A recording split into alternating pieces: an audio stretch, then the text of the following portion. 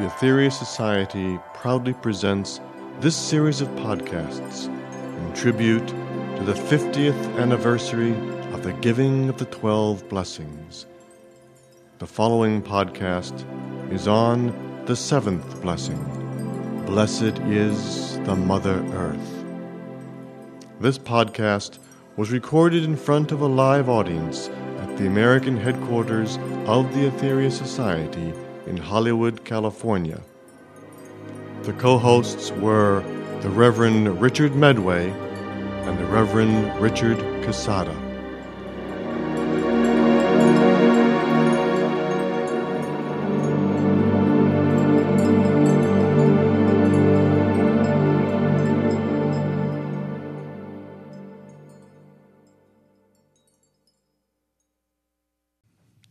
Well, good evening, ladies and gentlemen. Tonight we continue the presentation of the 12 blessings in a podcast format. Tonight we are joined with a very special and unique individual of the Aetherius Society. And he is the Reverend Richard Medway. And he's co-hosting tonight with me, and I am Richard Quesada. Good evening, all. So tonight we have before us a rather serious and interesting task, and that is to provide you with an insight regarding this very special blessing. It is the 7th blessing amongst the 12. We have learned much in these last 6 weeks regarding the 12 blessings, and indeed many new aspects of occult truths, metaphysical truths that were very important to provide the earth knowledge that will help him to gain further enlightenment in this, the dawning of the new age. We have a series of very critical pieces of information that will help you, as the student of truth, gain a greater insight, we hope, into the practical aspect of the 12 blessings, and indeed the overall cosmic information that is available within this most sacred text. I personally came into contact with the 12 blessings in 1971. How about you, Rich? When was that? About 68. 68. Mm-hmm. So you can see here, it's amazing how many years a few of us have been with these blessings, and still we find them to be a treasure trove of new insights, new arenas of understanding. So much is there contained within these sacred blessings. So without further ado, I think we'll go straight into preparing you for the introduction of the blessing given by the Master Jesus some 50 years ago this year, as this is a tribute, these podcasts, to the 50th anniversary of the 12 blessings themselves. So let us, you in podcast land, please relax your shoulders, allow yourself in these few minutes to be as a channel for which your divine power within you, and also calling upon the divine power of God around you, and visualize with your hands up and outstretched. See white living light leave both palms, as they are psychic centers, and also your heart chakra, your heart center. And as we hear the Master Jesus pronounce this blessing, visualize this white living force being sent as a blessing to our Mother Earth.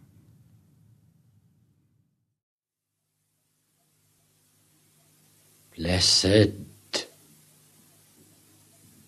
is the Mother Earth.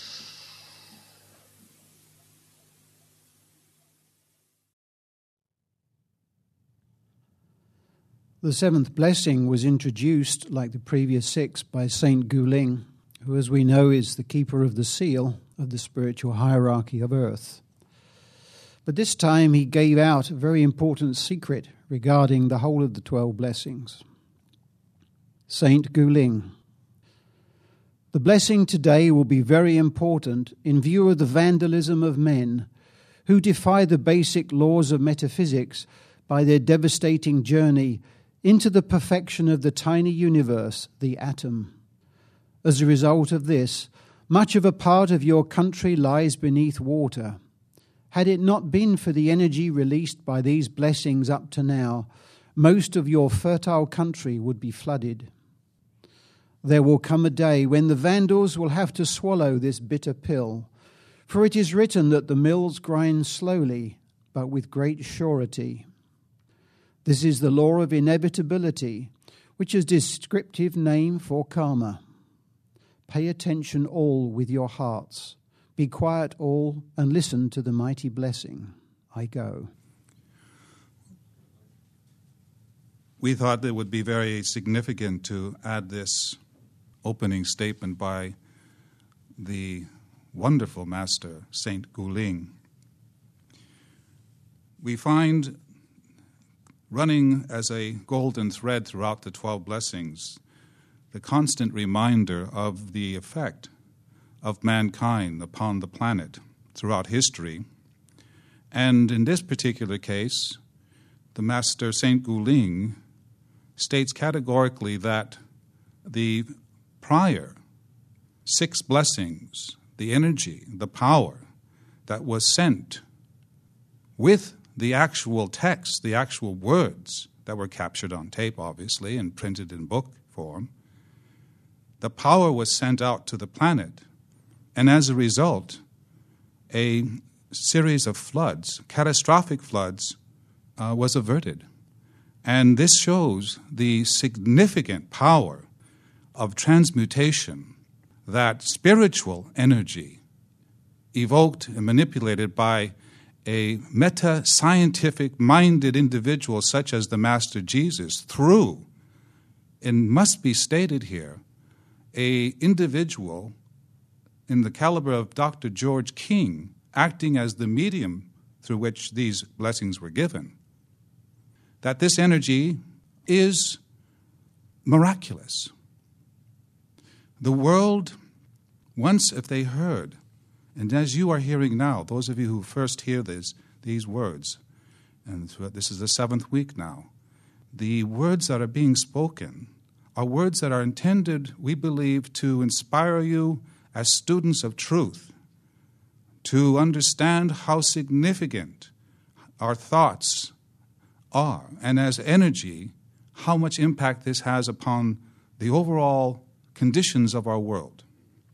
So when the Master Saint Guling makes a statement, every word must be of great interest to you as a student. And he mentions the atomic experimentation and the delving into the world of the atom.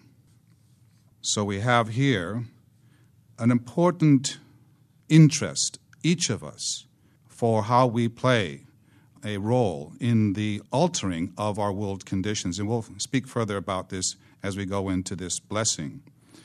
We'd like to, at this point, introduce the Master George King, who has a wonderful truth to give us all. So, Mark, would you please roll track 1? Send your blessing to this great, vibrant being.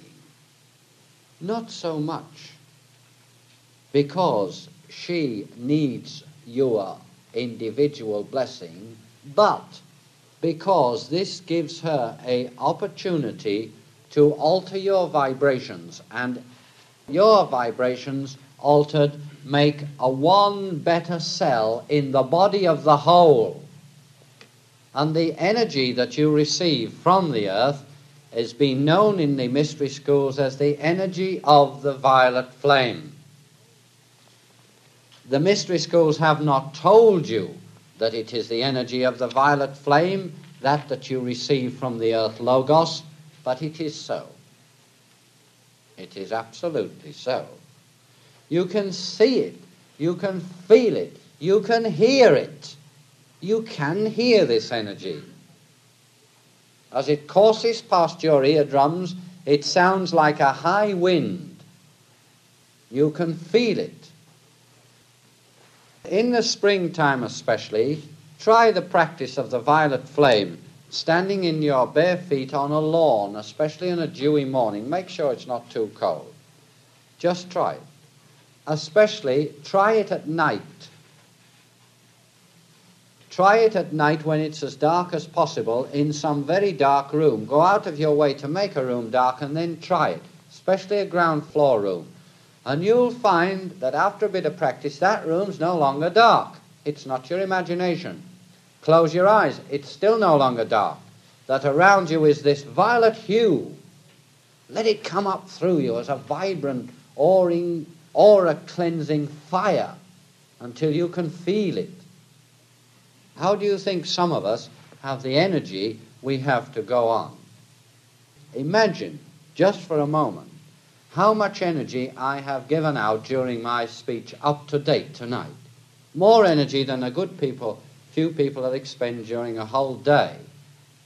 I've given it out on that level and to the thousands of etheric beings who are in this room now from the astral realms. And anybody who's clairvoyant, close your eyes, transfer your consciousness from there to there, and you can see them. Not space people, no. They don't need to learn from me, but people who do. Tremendous outpouring of energy. What puts it back? This practice of the violet flame. It can be done quickly, simply, it can be done anywhere. It charges one. But before you get, you've got to give. Naturally you have. It's the law. What do you give? Give your love and power and radiance to this great Logos. And by law, in return, you get this wonderful, wonderful violet flame back again. If you practice the practice of the violet flame and haven't made it work, then don't be so selfish next time. Give something first. Then you'll find it'll work. Activate the law in the right way. Cast your bread upon the waters and that bread will come back. Have no fear. It will. And with it comes a deeper cosmic appreciation, a deeper understanding of your position in space. When you realize fully that the being upon which you live is an intelligence, a whole new vista of thought is opened out to you. It must be, because you look at other stars and say, there are intelligences too. What's going to happen to me one day? Am I going to be one of those? And if you tell yourself yes, what a target to work towards.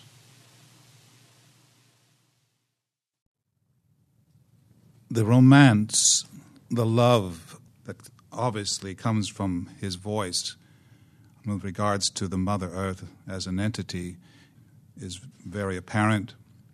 And it is, without saying, I believe, most of the people I have met, and I'm sure Richard would attest, in our spiritual endeavors, we've met many people that love the Mother Earth, that love her and their own way, give tribute and pay respect to her in many ways. There are many cultures that have their own ceremonies that recognize her in one form or another. But in this particular case, it was required, obviously, for it to be very much coalesced and streamlined and brought out of strange, difficult, misunderstood, and oftentimes distorted ways of reverence throughout the centuries, where not all mankind who could pick up this book in particular and read of her divinity and absolutely direct by invocation their power to her in a very successful manner. So here we have, once again, another wonderful highlight of the 12 Blessings' majestic power. And we're going to read now from the 12 Blessings of this particular excerpt. Was on page 37 of the 12 Blessings, and it is as follows. Blessed is the Logos of this earth. She weeps not when the vandals do tear her bodies with wounds. She weeps not when the fools do commit foul acts against the very nature which forms her fruits. As yet man, she has borne you. I request most strongly now that you do not take such for granted. She has not, as yet, demanded that you change or leave. Change or leave. To the uninitiated, this phrase might appear a little harsh, until we discover, as Jesus obviously had done, that we destroyed our last civilization on this earth, Atlantis, using nuclear weapons. We'd also done the same for Lemuria, thousands of years before that. And what were we trying so hard to do in the 1950s when these blessings were given that St. Guling was referring to? Change or leave. That sentence really got to George King. It made him weep. And he discovered in his meditations that catastrophic changes to the Earth's surface were becoming sooner rather than later, leaving the Earth uninhabitable by most of the human race. And shortly after, the Cosmic Masters confirmed that his visions and his conclusions were correct. He decided he had to do something about this. As a master of yoga and a radionic scientist, he had little choice. He knew instinctively that we had to start giving something back to the Mother Earth, and soon. But what? In 1966, he realized that the spiritual energy in the New Holy Mountains could be the energy source he was looking for, since the energy had been given to the human race by the Cosmic Masters and represented mankind's most precious asset. If this spiritual energy could be given to the earth, the act of giving would have to improve mankind's karma. From his previous experience, he knew that if this spiritual energy was introduced into a psychic center of earth, this would end up going directly to the Logos herself. But how to do this? First, he designed a physical battery to store spiritual energy, the first time this had been done on earth since the days of Atlantis.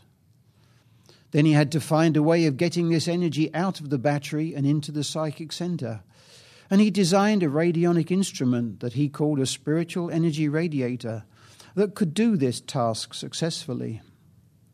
After charging the batteries on a holy mountain here in Southern California, he took all the equipment out on a small boat over a psychic center beneath the Pacific Ocean off Santa Barbara and discharged the spiritual energy directly to the Mother Earth. What we call Operation Sunbeam had begun. The Aetherius Society continued this spiritual mission in the same way for 11 more years, until the part using the boat over increasingly rough water became too dangerous. To many people's surprise, George King then redesigned all the equipment so that the mission could now be done more safely on land. Not only was the mission now safer, it could grow into something far greater, with over 50 times more spiritual energy being given directly to the Mother Earth each year. But there was a final stage yet to come, a secret one. The 5 adepts had also been given the initiation as seeing part of the Logos of Earth in all her glory, and they had manifested a profound love and respect for this vast goddess over the years. Being cosmic adepts, they had to put their inspiration into practical action. And working with George King, they set up a new complex system of etheric links across our solar system, which is known as Operation Space Magic. Using this complex system as part of Operation Sunbeam, the Mother Earth could now receive real sustenance that she needed in the form of vast quantities of beautiful spiritual energy directly from 4 other planets in our solar system, her planetary brothers and sisters. This is Operation Sunbeam today, a spiritual mission that has given and will be giving in the future literally millions of units of pure spiritual energy directly to the Logos of our earth. Change or leave. As the gods have seen, a few of us on earth have started to change, but as yet only a few. While we recognize the debt we owe to our Mother Earth and continue to give back something to her that she can use, there are signs that our profound change has been acknowledged. Earth scientists have recently discovered surprising changes in the movements of her tectonic plates, which have greatly reduced the severity of earthquakes around our world. We can only hope and pray that our efforts will continue to count in this way as we try to improve the karmic balance between the human race and our Mother Earth. Thank you, Richard. That was a lot of information in a very short period of time. And for those of you who have questions regarding any aspect, please refer to our website, www.aetherius.org, and you will find there may be in that website some references to these particular operations and or books and lectures that expand further upon these very vital operations. One part of this change or leave that we're focusing on tonight is that not only did George King act as the medium for the 12 blessings, but after which he became extremely active in finding ways to express his divine love for earth and for man. And as he did this throughout the years, it was necessary to invent this physical equipment that has been referred to in this overview that Richard provided us tonight. During the years, as an example, Richard and I had the wonderful privilege of being upon the research and development team for well over 10 years, each of us, together. And we witnessed on a day-to-day affairs that the constant dedication that the Master showed in his perseverance to see a new science, a science that interwove the cosmic energies with terrestrial energies, terrestrial life, without disturbing anyone's daily rituals, not disturbing anyone's life. He was able to devise and conduct research over psychic centers at the expense of the Aetherius Society, which is, once again, a non-profit organization, not subsidized by the government or by private research foundations or private philanthropists. The funds that were directed over these years were given by people who had ordinary jobs in many cases, who had families in certain cases, and they so gathered together their power to offer George King very little money. I mean, by comparison to a lot of drugs that are invented, the millions of dollars to have an R&D project for one drug is in the millions. In the millions. So we have here in 10 years necessary expenses to go to various places, for instance, Scotland and England, all over England, travels across up to Washington State, all over the deserts of Arizona and Nevada. Lake Mead was investigated as an example. Obviously, Lake Powell was examined because there's one psychic center there for sure that has been and continues to be utilized in Operation Sunbeam. Why is this being mentioned? Why are we focusing on this and this, the seventh blessing? Because George King not only, once again, I'm repeating this for emphasis, not only acted as the medium, but he also acted as an inspired individual and was determined and succeeded in a very short period of time to bring into Earth scientific apparatus that would be able to transmit power from point A, let's say this very headquarters which we are now speaking from, to point B, 6,000 miles away beneath the waters of Loch Ness. And this unerringly would be repeated year in, year out when every single phase was enacted. What's the result of this manipulation? Operation Sunbeam is a tremendous karmic manipulation.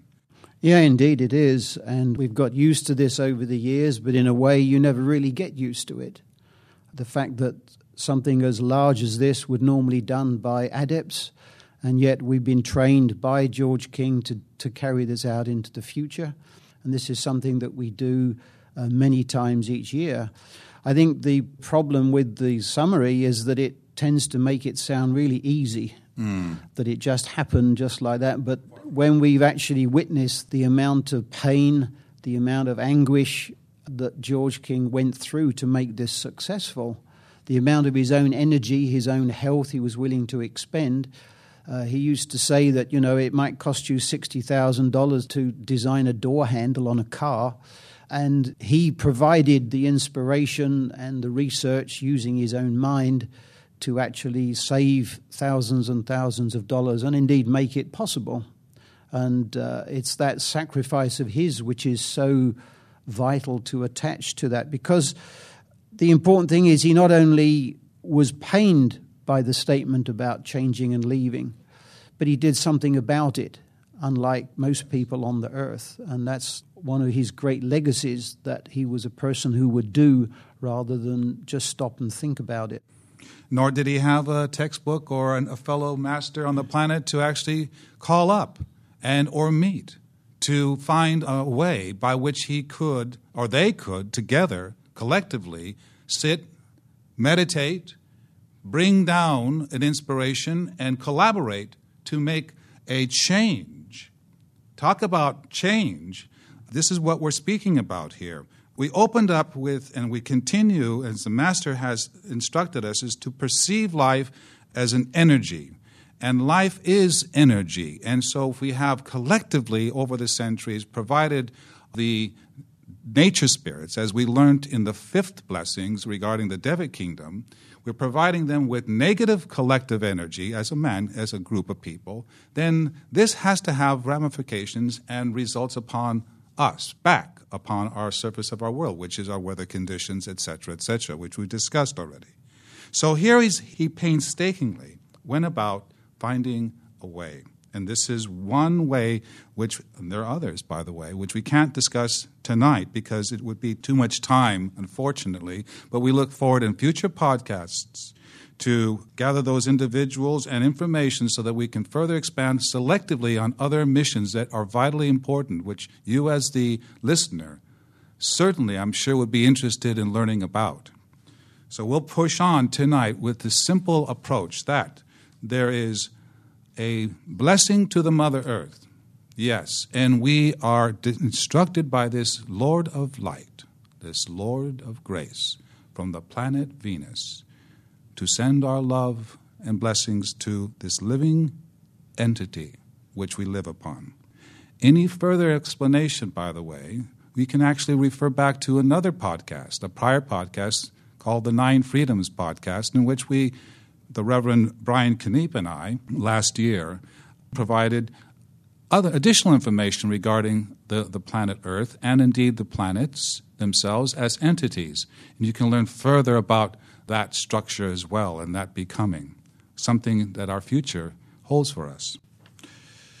Well, we'll move forward, and we have another extract that the Master King speaks more clearly about this blessing, and moreover about mankind's abuse of the sustenance of the fruits of this world.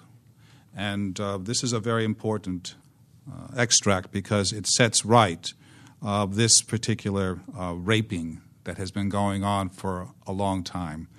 We have many, many holy books available to us in the occult libraries of the planet. We have a lot, but never really is there and has been a master of this caliber who has spoken to Earth on such a wide approach, traveling as George King did to audiences in Australia and New Zealand, across America, living in motels, eating in Denny's restaurants, getting up and standing before crowds of hundreds of people and speaking about the 12 blessings, and talking about the uncomfortable truth regarding our abuse of this earth and her fruits. So, Mark, would you please play extract 2?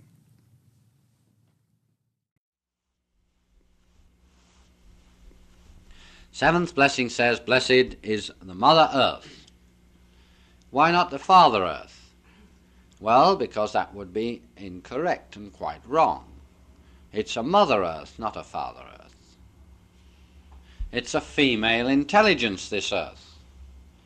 At one time it was a great and mighty goddess who chose to suffer limitation on behalf of all the people who live on it. It chose to suffer this limitation. And what happened?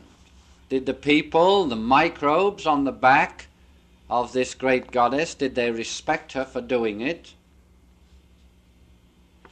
When man wants to change the course of a river, does he ask the permission of the earth before he does so? What is a river? A river is the same to the earth as one of your blood vessels are to you. Does he ask permission? No.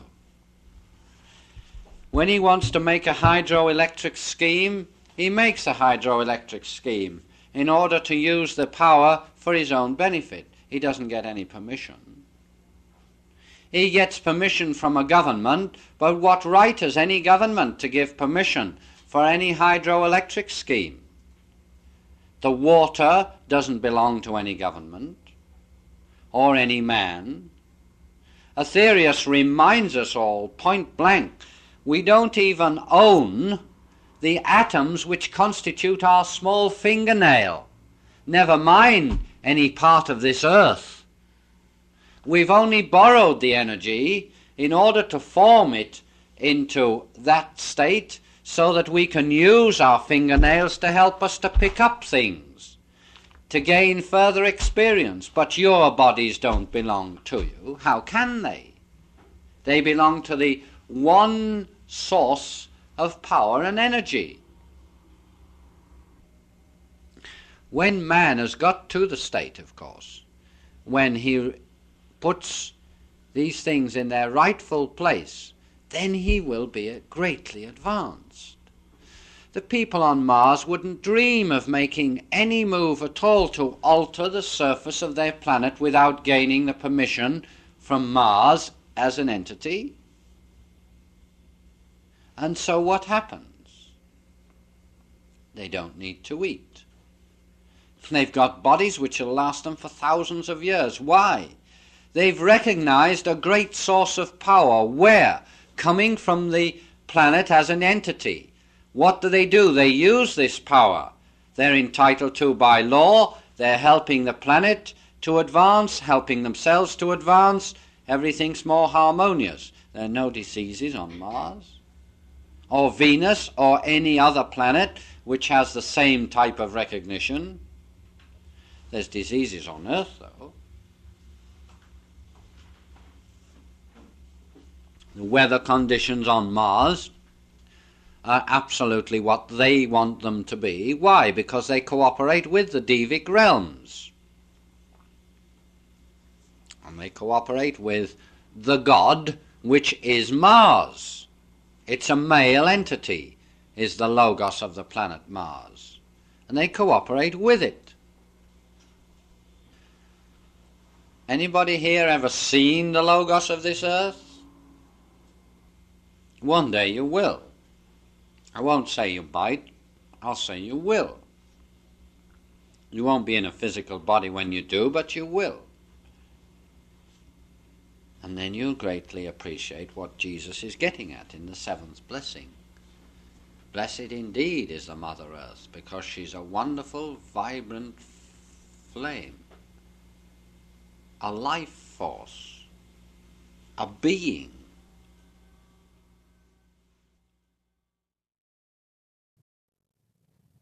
One of the things that stands out with George King as a master of yoga is he had many unique experiences. And we would like in our own lives, I'm sure, if we had a unique experience, to keep it to ourselves as something very special and unique to each of us. But one difficult aspect of his life was that most of his precious experiences George King had to share with the rest of the human race. And one of his most precious experiences he actually wrote a book about, and it's published by the Aetherius Society, Visit to the Logos of Earth.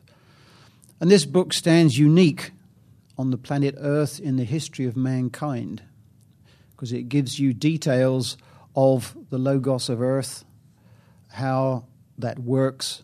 He also mentions in there the greatest beings on the earth who he calls the Lords of the Flame. And these are great galactic beings whose sole task is to protect the earth and to maintain her existence. And needless to say, beings of this stature with that kind of task are incredibly powerful. So here is a very brief extract from the Visit to the Logos of Earth. And again, this describes one of George King's most precious experiences, which he's sharing with you. In their compassion for me, the Lords of the Flame waited for a short time, and then a thought came strongly into my mind as they directed it.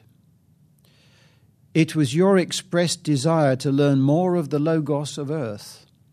Our mental promptings will not teach you as much as one look at a small part of this cosmic phenomenon. Know you that no one in your position has ever seen the Logos of a planet in its total expression and ever lived to speak of it. However, a vision of this will be given to you in part, so that you may have some small comprehension of the greatness of the total expression. After obeying instructions, I looked at the three lords who, by the way, were still dressed in their simple shining magenta robes with no protection whatsoever over their heads. One of them, whom I took to be the leader, moved his arm through the air in a half circle, and the screen must have been instantly taken down, for it was then I became aware of a tumultuous sound. It was as though a stormy sea was crashing on hard, unyielding rocks, with a deep rumble which seemed to ebb and flow like mighty waves. And yet at the same time, the sound held a definite rhythmic quality which I find difficult to describe. But what really amazed me was the light.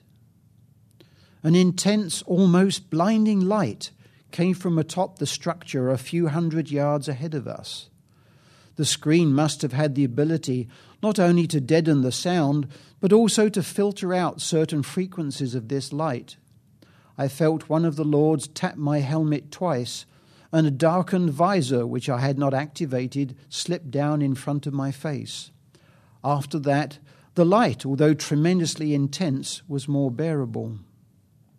A small aspect of the planetary logos of terror. At the top of the steps was a curved arch made of white crystal, which, like the smaller steps leading up to it, was translucent. But it was not that upon which I concentrated so much as the tremendous surging light beyond. Without the visor, I would not have been able to stand that emanation for a second, and I knew it.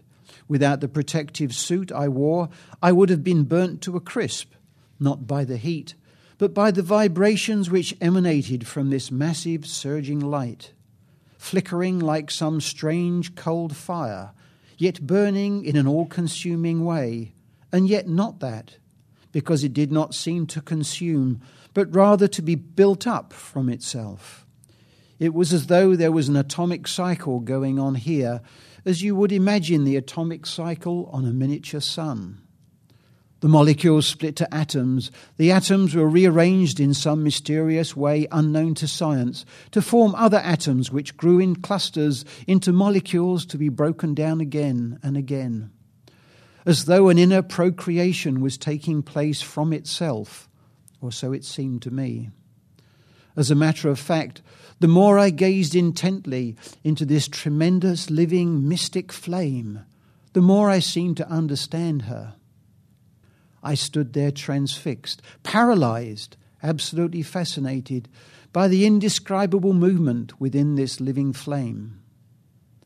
Even as I gazed in fascinated awe at the stupendous power within this flame, she seemed to change before my very eyes, and for a fraction of a second she would take on a definite shape, like a large ovoid or part of an ovoid, then a circle, and then millions of squares, oblongs, pyramids, hexagons, and then these would disappear and the flame itself would revert back to giant multicolored fingers of mystic fire reaching ever upwards.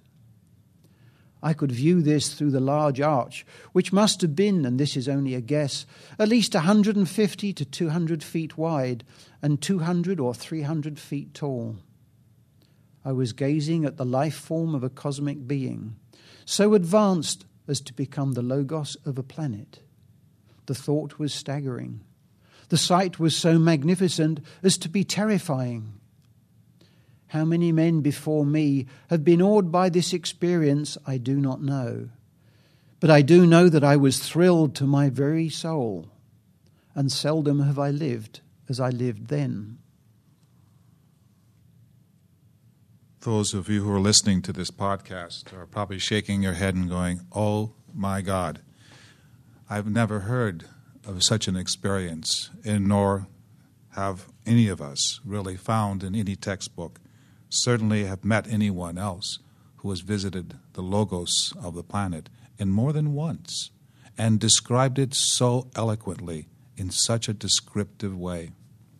The 12 blessings, as we go on, I will read now another extract from the 7th blessing, because it'll be important to segue into another very important occurrence of historic proportions. "Blessed is the Logos of this earth, for she shineth like a sun doth shine, yet a purpose. She hideth this light beneath the bushel of a material form, which renders unto man sustenance." Well, this was in 1958, and some years later, in 1964, an event occurred that was spoken about in the mystery schools, in the ashrams, in the various holy and high places for many centuries, a prophecy of a very holy and sacred event. And this occurred. This occurred. It is entitled The Cosmic Initiation of the Mother Earth, the primary initiation of the Earth. Between 10 p.m. and 10:47 p.m., July the 8th, the cosmic masters of this solar system, who comprise the spiritual hierarchy of the solar system, performed the most advanced astro-metaphysical operation which had ever been reported to mankind, the primary initiation of Earth. Under the guiding genius of a highly evolved cosmic being, referred to as Mars Sector 6, streams of divine initiating energies were directed into the very heart of the living, breathing goddess, Earth. One result of this initiation is that she's allowed, if she chose, to alter her complete body, mountains, the shapes of the continents, the rivers, immediately after she received this initiation, July the 8th, 1964, not too long ago, 44 years ago, in fact. Yet why hasn't this happened? She hasn't done this because she loves mankind. She loves us so much that she would continue to suffer limitation upon limitation, the like of which we will not understand for millions of lives to come. But this is really happening today. And what are we allowed to do? We are allowed to continue to experience life as we choose to, with our free will, to come and go as we wish. And yet, who is suffering for us? We speak to our children, we speak to each other about karma, we speak about the secret, we speak about how we can manipulate life so we can gain. All the while, the Mother Earth, this cosmic being, this beautiful goddess which is revered amongst the gods, obviously, we, the lower aspects of God, crawling our way through evolution, learning about the truths, the true reality of truth, how it lives, how it shapes, how it moves, how it suffers. We are now realizing more than ever before that this is the true reality. This is really happening right now. So we have here a quickening that everyone is experiencing. We're finding this strange energy. Time is passing so quickly, isn't it? Those of you there listening to this, you know this is to be so. You see people more emotional. Higher stress is being experienced here. Unusual diseases are occurring. Viruses in particular possibly are even spreading as we speak. Strange occurrences. Is this because of the Mother Earth herself? Is this from her? No, this is not from her. This is because, in our opinion, that the discoloration of mankind, of our individual and collective thought energies, our actions, have so distorted nature upon the bodies that viruses do exist. Who are the creators? We are.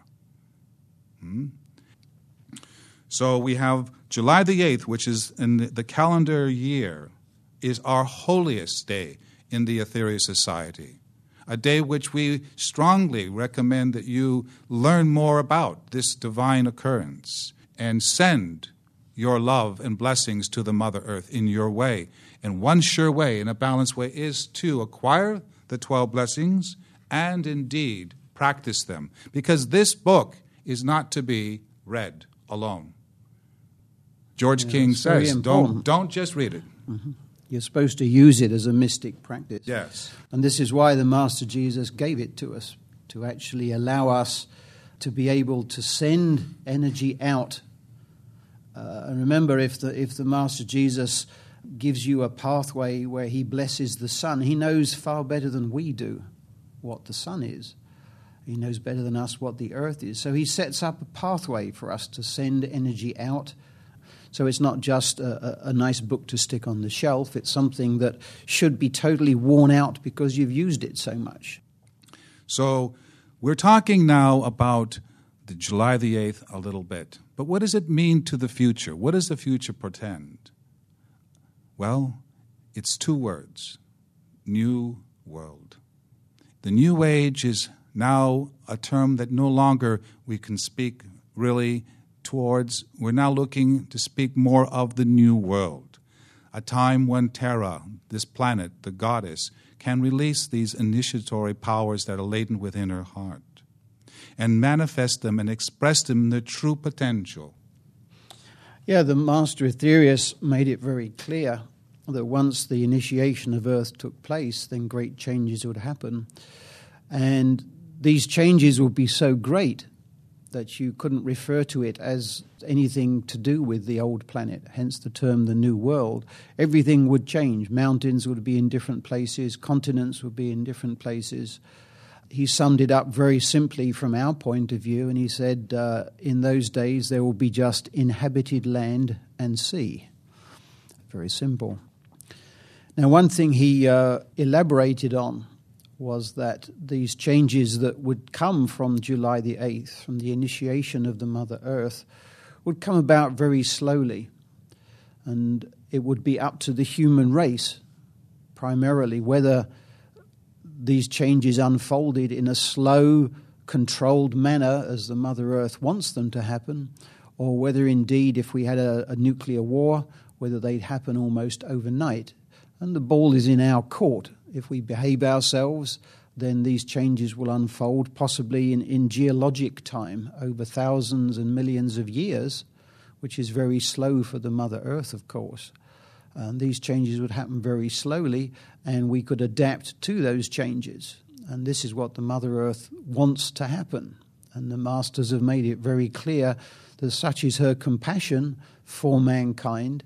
She's stuck with us through atomic wars and everything that we've done to her. It's staggering that she still puts up with us. But even now, when she could release her whole being, the crust would disappear completely. She could move to another place in the heavens if she wished to.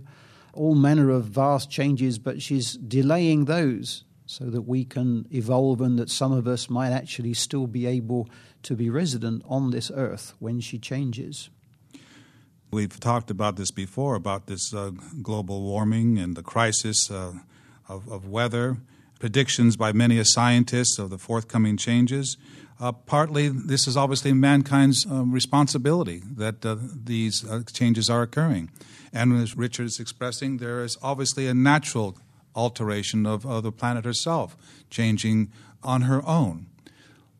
That all combining does not alleviate us at all from our responsibility. We really need to be knights and dames of Terra. We need to champion her. We need to respond today and tomorrow and the next day and really rise to the occasion and truly change history for the first time. Those of you there who are listening to this podcast, again, some of you will shrug this off possibly and say it's not as significant and important.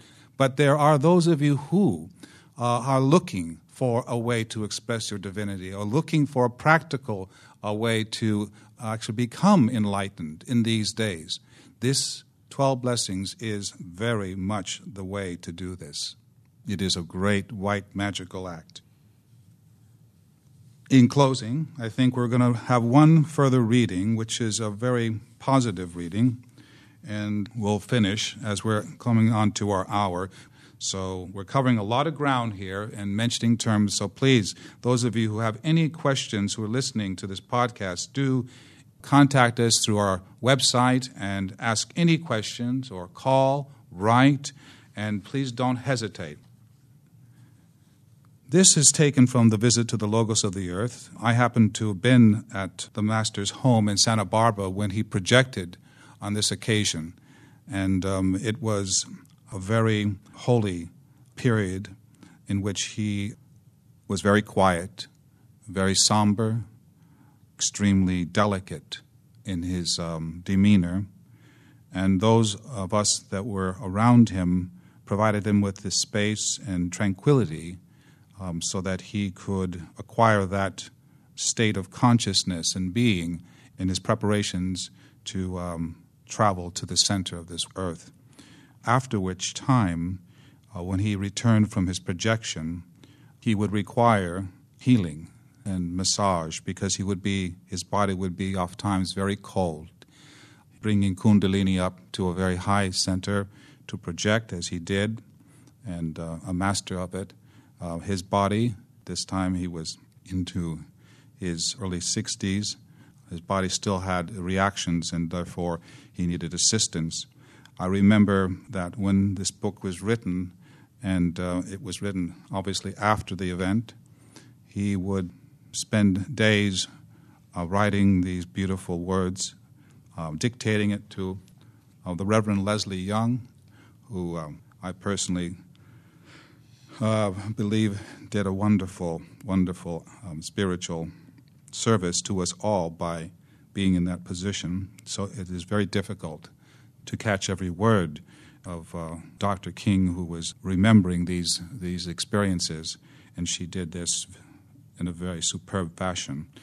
And the recalling of his experience, it's amazing how much detail he could remember, even weeks afterwards. And this is not only his only task, by the way, ladies and gentlemen. He was running an Aetherius Society, and he had multiple missions, global concerns on this realm and on other realms simultaneously. And he was a very, very busy and active, dynamic master. So the reason being I'm mentioning this point is that it was not simply him dictating about this holy and special experience, but he was simultaneously acting as the president of the Aetherius Society and the dynamic leader in all the realms and helping many, many forces of light work out the plan for peace and enlightenment.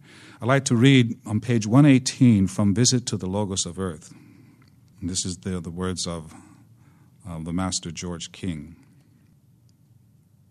The future seems uncertain except in one definite way. Mankind will not be allowed to destroy the planet Earth by his atomic bungling. Before this happens, he will be stopped by force, if necessary, by the higher powers.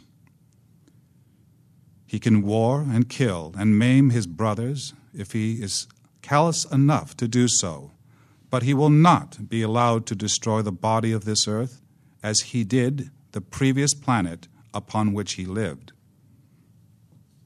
Despite the uncertainties of the future, with thermonuclear bombs a constant threat to man's existence, the new age will come to this planet to those who are ready.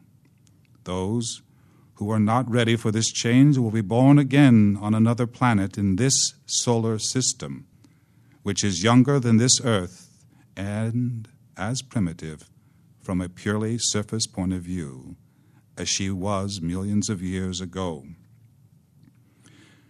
And then man will have to work his way back through his respective lives so that he may learn to worship, love, and work for God. Those who, by karmic law, manipulated by their own correct thought and action, have deserved to inherit the bright new age, will do so upon this beautiful green planet Earth. I have known of these truths for years. The initiation I received while in the presence of the great lords and while before the Logos herself has reinforced this knowledge. If you would be wise, then start an investment today by putting good, unselfish deeds into a spiritual bank account, which will pay the highest dividends of all. And let some of those deeds be performed directly for the benefit of the earth as a holy entity. Note that, as a holy entity, not just a source of physical sustenance. And I know from my own experience that when you do this, you will be guided and given the strength and knowledge to succeed and evolve. The earth upon whom you live is a most sacred and holy being. Always treat her as such. Always work for her as such. Always bless her as such. Go with God. Thank you, Richard. So, what do you say, mate? Time for some questions, I think. Anybody have a question? Those of you who have a question, we're open for answers. No. Those of you who have answers, we have questions. No. I think we're open for whatever comes, yes. We welcome your questions and we'll do our best to answer them. That's what I said. In I think it was the second extract that of Dr. King, a lecture, he mentioned life on Mars, not only life on Mars, but advanced life, advanced beings who didn't need to eat and this type of thing. Yet science has sent probes to the planets, and we've even been on the surface of Mars with our instruments, and scientists have said that there's no life there, so that this seems a bit contradictory. Could you explain what he means when he says there's life on Mars? We should understand a number of factors. That on the physical planet Earth, there are several kingdoms, and one of which is the vegetable kingdom, second is the mineral kingdom, third is the animal kingdom, and we are the fourth kingdom. And as a result, the Mother Earth being unique in the solar system, which is in the annals of our teachings, that she is unique in many ways, that she provides, because of her diverse atmosphere and diverse body, she provides a matrix of life that can sustain multitudinous life forms. And these life forms are all gaining experience upon her body. The mineral kingdom is gaining experience upon her body, just as the plant kingdom and the animal kingdom and us as humans, and we're evolving. She herself, after she received the primary initiation on July the 8th, was capable of joining her celestial brethren, namely the planets of the solar system, and vibrate onto another level of existence, thereby resembling, in certain cases, other planets that have bodies that are not as green and as diverse. Yet, the physical beings or the beings on the planets vibrate and exist on another level of existence than we do. As an example, for instance, we walk in our physical form, yet we have other bodies. More than one body do we possess. We have a subtle body that, for the most part, our eyes can't see, just as the instrumentation that visits Mars at this moment and orbiting Saturn, various projects and missions that are NASA and JPL and or JACA or ESA.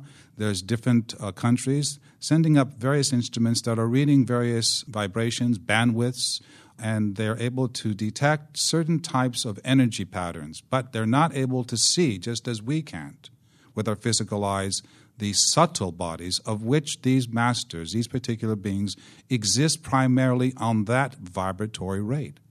Just as, for instance, when you start to see ghosts, so-called discarnate entities, people who are on other levels of existence on the planet Earth, we would see there's not only 6.5 billion people on the physical realm, but we would virtually see possibly another 2 billion, 3 billion people roaming around as well. So the question is a good question, and the answer lies virtually is that our Earth is what we consider to be reality, is but only one aspect of multiple dimensions of living, of life, and of expression. And on the other planets, they live on higher dimensions of existence that are not detectable by our eyesight and by our modern-day instrumentation. And not only do they live on a higher vibration, but you have to realize, too, that science on this earth has adopted certain limitations that insist that the only way life can exist anywhere in the universe is with a carbon-based body that lives on water. So they can't conceive of a body living on nitrogen, for example, as a base or anything else. So in one sense, they're looking for simple life form that will resemble ours. And it's quite like, yes, life as we know it. It's strange, but even in science fiction going back 40, 50 years, the idea that you could live on a planet with a totally different body but still have intelligence and the same function as people on Earth was recorded in those days, but science is a wee bit behind in that, so they can't conceive of anything different from something with 2 arms, 2 legs, a head and ears and eyes, and looks just the same as us.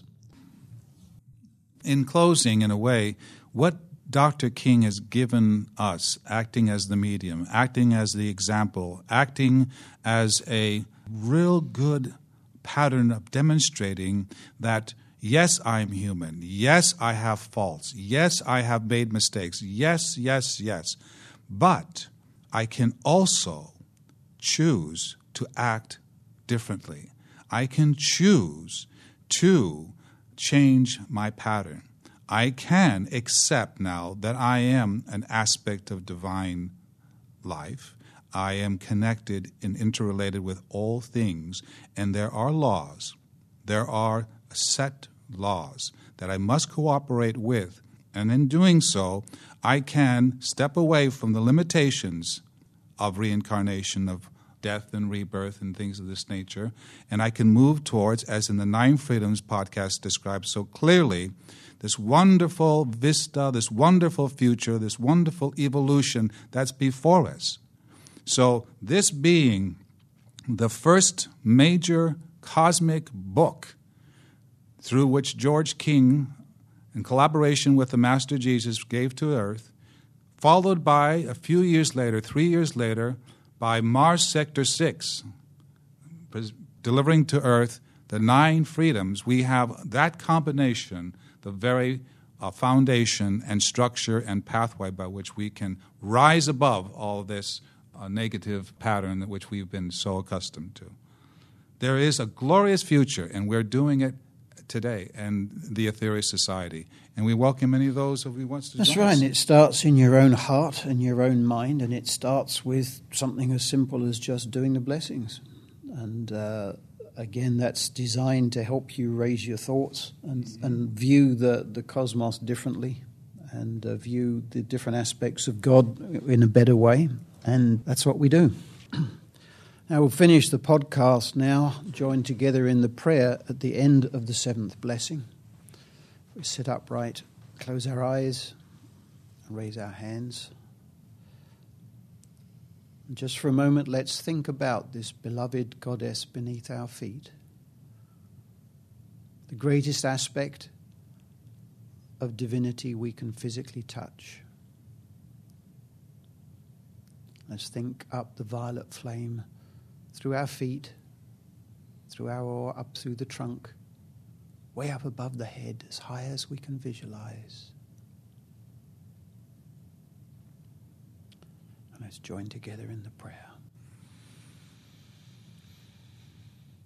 O mighty Creator, let the wondrous beams of your majestic power flow through all the children upon the earth this very moment, so that they may reach upwards and realize the divinity of their heritage.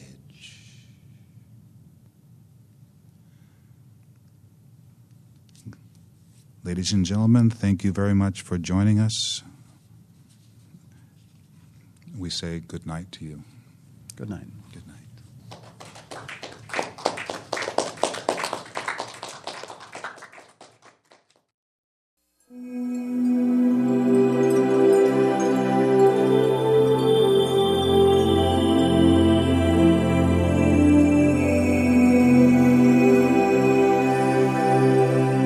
Thank you for your kind attention. We sincerely hope you enjoyed this podcast.